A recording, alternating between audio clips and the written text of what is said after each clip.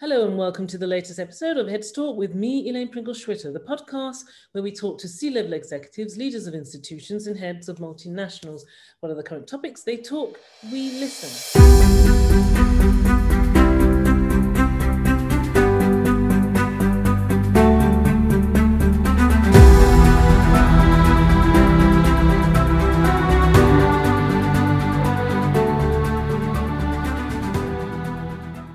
My guest today plays a vital C-suite role in a large and global financial services corporation.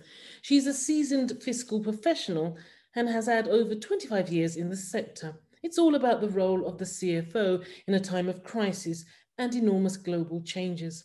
But before we get into that, here is a brief message.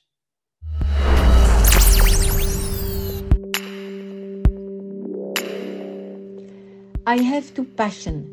Creation and communication, and one mission, women empowerment.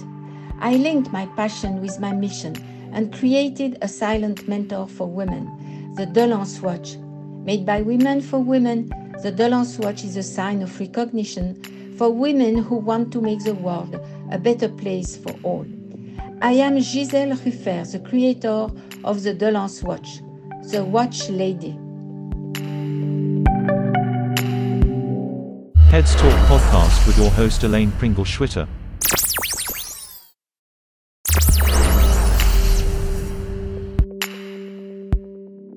Hello, my name's Victoria McLagan and I'm a lawyer for British expats living in Switzerland and the founder of EWPS, English Wills and Probate Switzerland. I'm delighted to sponsor this episode of Heads Talk and I hope you enjoyed as much as I have. If you'd like some help with wills or powers of attorney, please feel free to get in touch with me at victoria@ewps.ch, or you can follow me on LinkedIn, Victoria McLagan TEP. Heads Talk podcast with your host Elaine Pringle-Schwitter.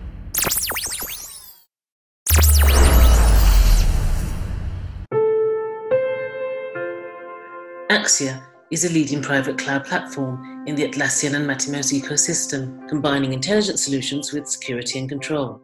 Axia's clients profit from digitalization and automation of critical business processes in a cloud and hybrid architecture. 150 staff provide migration, engineering, and support services to over 200 leading organizations in 32 countries.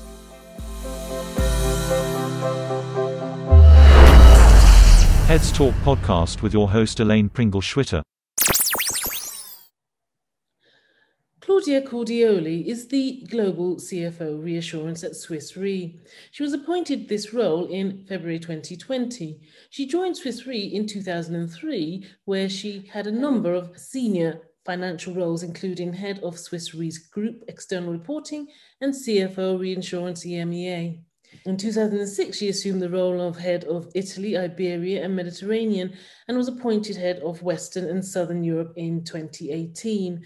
As a member of a number of boards and management committees of Swiss Re subsidiaries in several European countries, Claudia is fully versed on strategic, regulatory, and financial matters across the region. Prior to Swiss Re, Claudia held a number of financial and consulting business roles in institutions to include KPMG. As mentioned, we're going to talk about the finance function's role going forward and how it has perhaps morphed during the pandemic. So without further ado, I'd like to welcome Claudia to Heads Talk. Many thanks for being with us today. Hi, Elaine. Thanks for having me. So very glad to have you here on Heads Talk and thankful to Charlotte Nelson for helping to make this happen. Let's get right into it and begin the episode with this. It's about partnerships and collaborations. Please tell my listeners about the recent partnership with Climeworks. What is that all about and what's the thinking behind this collaboration? Thank you for the question, Elaine. So maybe allow me to take a step back before we dive into the specific collaboration with Climeworks. Maybe not all of our listeners know Swiss Re. Swiss Re is one of the large reinsurers, and the very role of a reinsurer is to provide capital, knowledge, and risk management to insurance companies, right? And with that, enable progress and enable the sustainability of our society. So as you can imagine, climate risk, climate change is top of our mind. It is a societal and systemic risk, the way we look at it. It's also a huge opportunity, right, for our society if we get it right. So what Swiss Re has started doing actually goes back to more than 10 years ago, started looking at the risks that come from climate change, the opportunities that come from climate change, and how the society can approach them. And we as reinsurers have an active role in that. The partnership with Climeworks that you just referred to is one way for Swiss Re to start making an active change, right? So it's about our commitment alongside many other insurance and reinsurer to hit the Paris Agreement targets and to get to a net zero emission by 2050. This collaboration allows us to effectively, for our own operations, to basically get to a way to store the unavoidable emissions for the next 10 years. So it's a 10-year agreement that we met with the company that allows us, as I said, to be sure that we hit our own targets for our own operations, and with that also enable a solution that can be rolled out also to clients and to the wider society. Okay, thank you for that. So what are the new collaborations in the sustainability or even social sector that Swiss Re has embarked on? Yeah, there's multiple efforts, and it's quite an exciting area actually to look into right now, because as I mentioned at the beginning, it is in fact a societal challenge and a huge societal opportunity as well. So we've been actually looking at it from three angles, Elaine. So one side is the asset side. As you can imagine, as reinsurer, we do manage a very large balance sheet, and we manage a huge amount of assets and investments. So we can make a difference there. At the same time, of course, we provide protection, risk protection and volatility protection to insurance companies. So we've got underwriting as another means to be active in the society. And then the third aspect is our own operation. We are a very large player in the industry. We've got employees on a global scale. So we also have, of course, operations that generate emissions, and we want to take a first step ourselves before we preach to others what they should do. So we've been active on all three aspects, and we started collaborations on all three of them. On the asset side, we started in 2017. Actually, I think we are one of the true, if not pioneers, but early movers on the ESG side. So we started looking at our investment portfolio from an ESG standpoint already 4 years ago. And then later on, as the industry started to shift progressively into that space and that mindset, we co-founded the Net Zero Asset Owner Alliance, which is a major investor coalition, if you will, with almost 50 members. And the alliance, the scope of the alliance is really to reach the net zero emission by 2050, as I mentioned before, and the 50 members that committed to that want to do that for their entire asset portfolio. And as you can imagine, this is a major way actually to influence the way our society is looking at climate risk and the businesses that create climate risk, right? With everything that goes into that. At the same time, what we've done, I mentioned as well, we are one of the largest underwriters. So from an insurance underwriting perspective, also there we are part of a major alliance. It's the Net Zero Insurance Alliance. In July 2021, so very recently, we announced that this alliance is pledging to do the same effectively on the underwriting side. And the participants to this alliance are the biggest insurance and reinsurance players. So the big names that are thinking alike, right? And as I mentioned before, the role of insurance and reinsurance in the society is as well to fund, to cover, to hedge very large projects. So there's no bridge that's getting built. There's no major innovation that's happening without reinsurance and insurance backing them. So the hope is that through our underwriting choices, we also help society to make a shift towards a more green mindset. So hopefully, I mean, it's something that we do step by step. We gave ourselves intermediate targets. Every participant has got their own way to comply with it. And of course, execution would be super important, Elaine, but definitely we share our target. And it's super important that we do that because it's the only way to really move the society. It's a compounding forces that we need to achieve. Last but not least, I think we also need to work alongside public policy. These are not risks that can be borne by the private sector alone, right? You've been, I'm sure, watching the development of what has happened in the US just a few weeks back with the hurricanes. In Europe, we've seen quite some disruption as well through floods in June and July. We just see more and more of those climate change driven developments and losses. And this is something that, while the industry is very happy to support, of course, and help covering, it cannot just be put on the back of the private industry. Yes, I was going to ask you about sort of the different types of products and packages that arise out of the current period we're living in, as you can see, with the climate change, and you talk about the effects of the hurricane. You've also talked about, which is fantastic, it sort of feeds into the next question, about some of the collaborations you have when you mentioned the Net Zero Asset Ownership Alliance, as well as the Net Zero Insurance Alliance. But sort of how will your products and packages differ to what you currently have in your portfolio?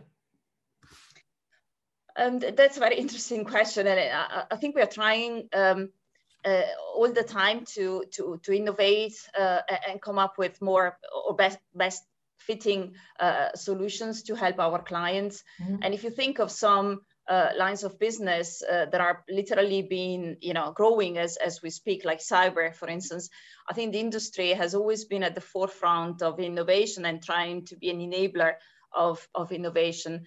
When it comes to climate change, I mean, some very specific covers and products that we are developing are, for instance, related to parametric covers of some weather-related, but also earthquake-driven events.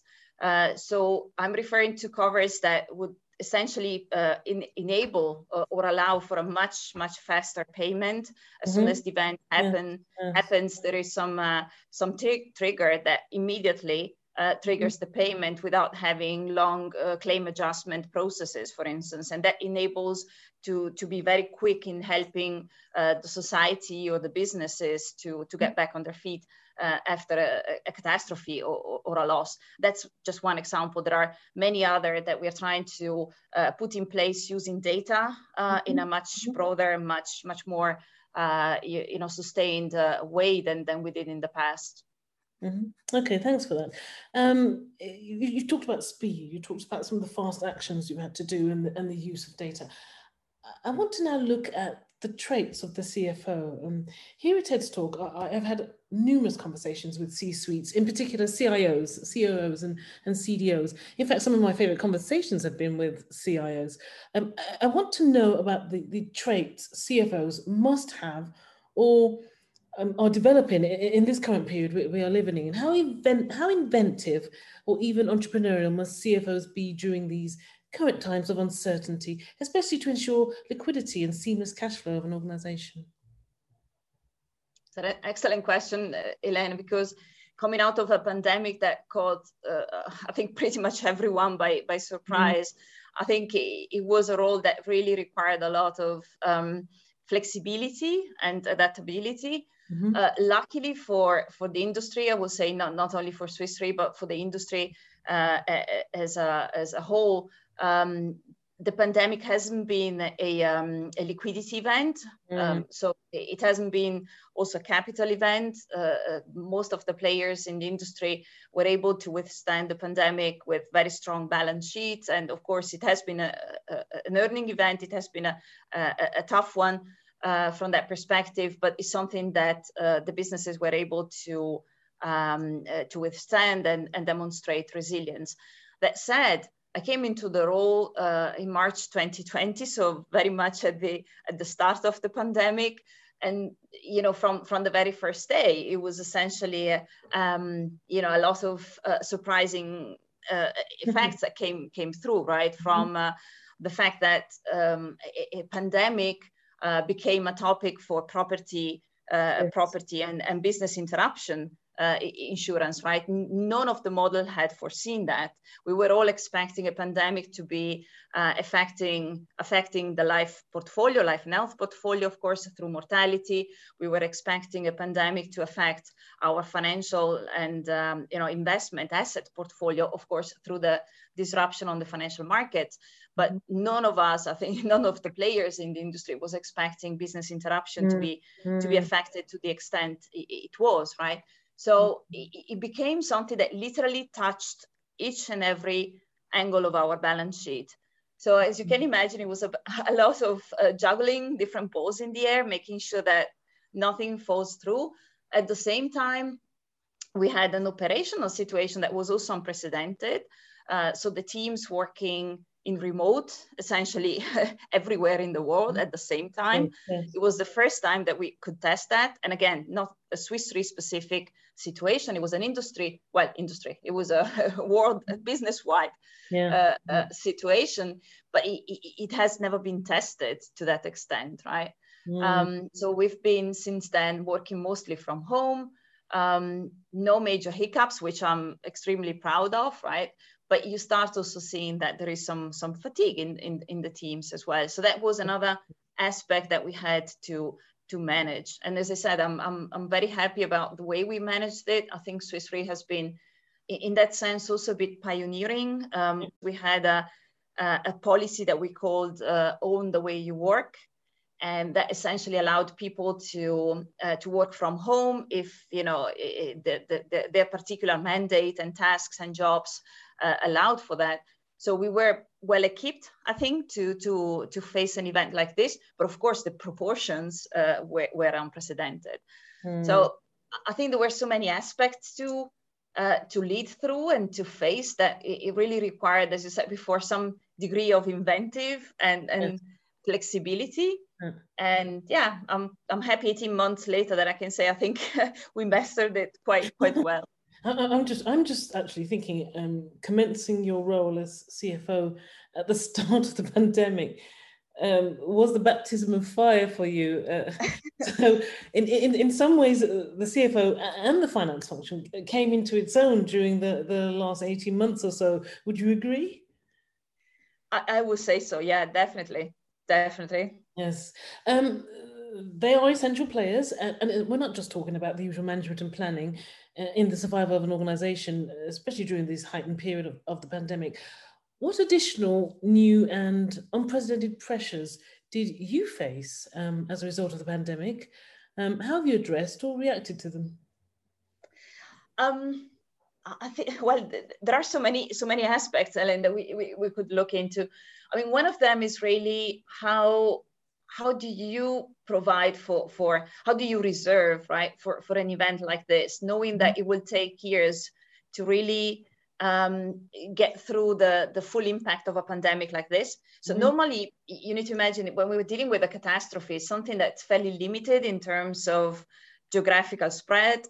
It's fairly limited in terms of time, duration, and at the end of the event, you can with your claims experts, you can estimate what the impact was, and then you start the process to reflect it through your financials in collaboration with your clients.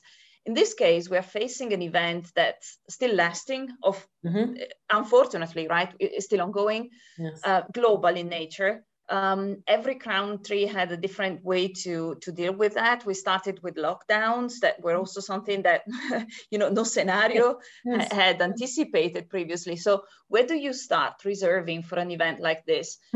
And that was a major, I think, challenge for the whole industry. Swiss Re took, I would say, a fairly prudent event. So early on in the pandemic, we took a a conscious decision, right, that we want to take a prudent reserving approach. We booked a very large number. We announced that in the second quarter last year.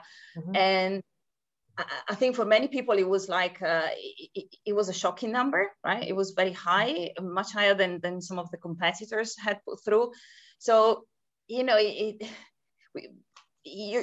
of course, we were comfortable, right, with what we've been, you know, reserving for. Otherwise, we wouldn't have done that. But still, we were a bit of an outlier at that point in time in the industry. We saw competitors to then follow suit later in the year and also come up with higher estimates. But for a while, we were a bit alone out there. So that was for sure one of the challenges we had to deal with. And then there were many others, right? It starts with contract wording. So I don't want to get too nerdy on those specific, you know, details now, but essentially, I think the industry prouds itself, insurance and reinsurance industry, of being, you know, the experts when it comes to contract wording. We've got all of those policies and treaties that have pages and pages and pages of wording. But it became clear through the pandemic that actually something like this hasn't been worded very carefully and precisely, which is one of the reasons why we still have billions and billions of reserves, all of us in our balance sheets, and we don't know exactly what the ultimate cost of the pandemic will be, right? There are so many debates still about what is covered and what is not covered. And this is partially the effect of uncertainty in the wording that we put in our own policies, right? All of us, all of the players in the industry. Okay, thanks for that. These next set of questions are mostly about predicting and providing an educated guess. Interesting topics, nevertheless. Will there be an increase in uninsurable assets or situations going forward in this new normal? If yes, can you elaborate on this? I think we have a duty in our industry to close the protection gap, right? We talk a lot about the protection gap. All of us, right? All the players in the insurance and reinsurance industry. It's very striking, Elena, if you think of what happened in Germany and Belgium and Netherlands, Switzerland in June and July through the floods and the storms. You look at, you know, developed countries, highly developed countries, and still less than 40% of the households has got flood cover. And you know, with that, you understand that it's basically the vulnerability of our society is still very high, even in developed countries. So there's clearly a duty of the industry and of the public policymakers to close this protection gap. Why don't we manage to do that? I don't believe, you know, like many will say, it's a question of financial means to afford it. I think people choose to afford many things that are maybe less necessary than this. We need to find a way to come up with affordable products that provide protection to people, and we need to reach these people. So I do think there's a duty for us there to become more affordable, to be more creative, to be closer to people, and there's a duty also from the public hands to help us do that. Because as I mentioned before, it can't be just the private sector that makes an effort. You don't want to come to a point in time where some events or some risks become uninsurable. I think that would be a defeat for the society.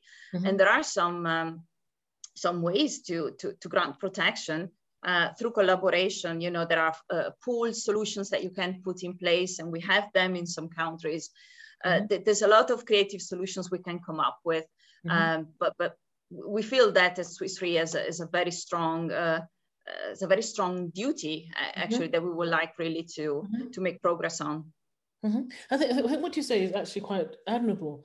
But while there is a duty and in the insurance industry, and you can even come up with creative solutions, there's not the available capital, surely, and purely in the private sector, and therefore the public sector, governments need to sort of, I don't know, get more involved in that, because I'm sure we're going to see a lot more floods, a lot more fires, a lot more climate change situations. Don't you agree?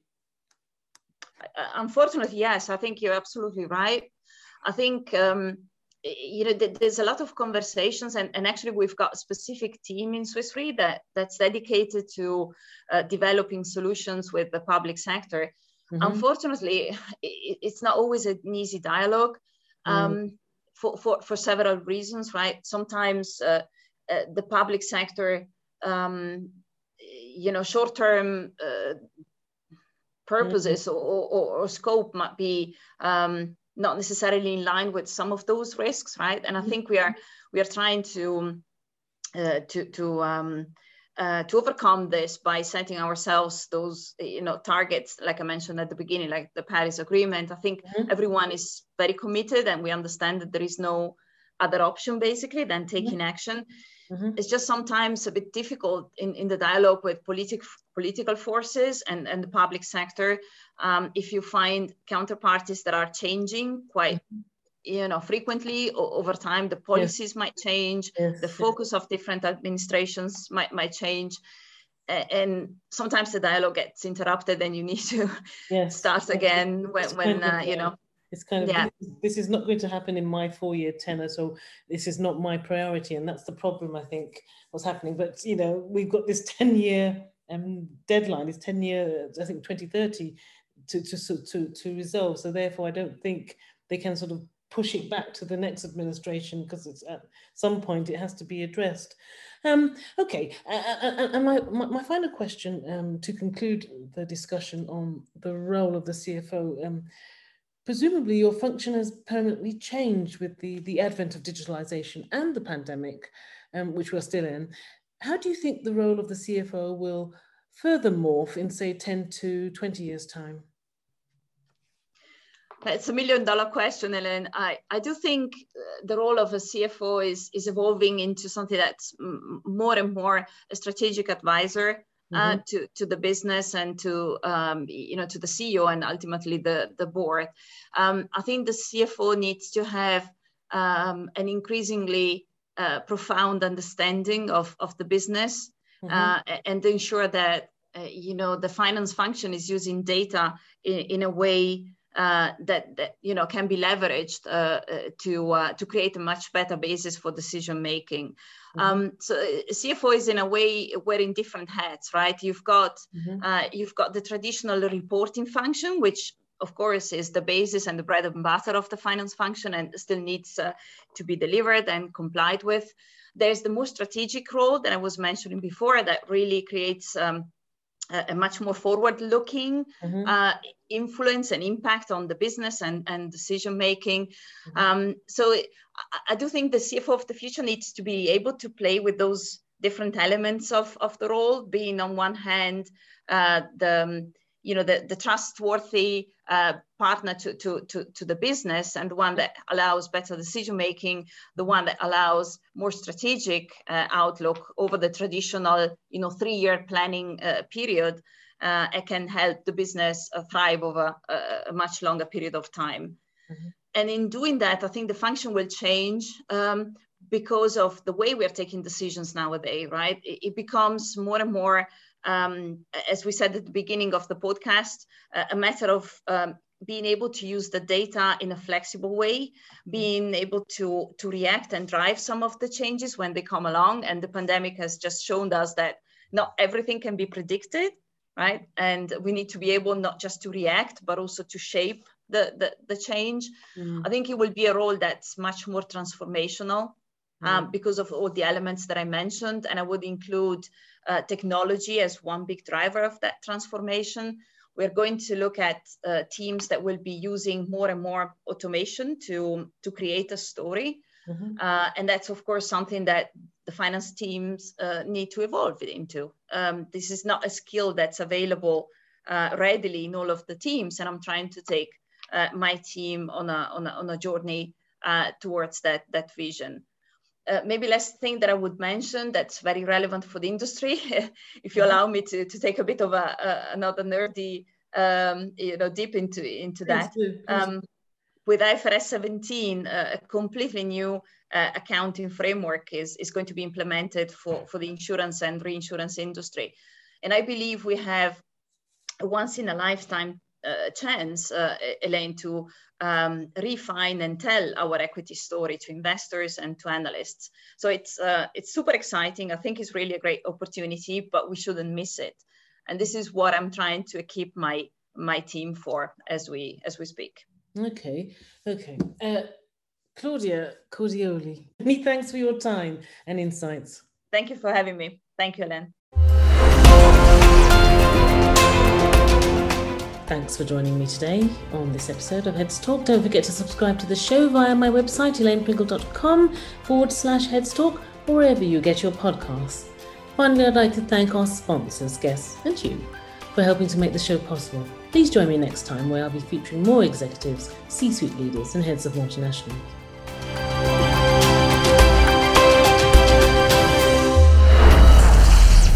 Heads Talk podcast with your host Elaine Pringle Schwitter.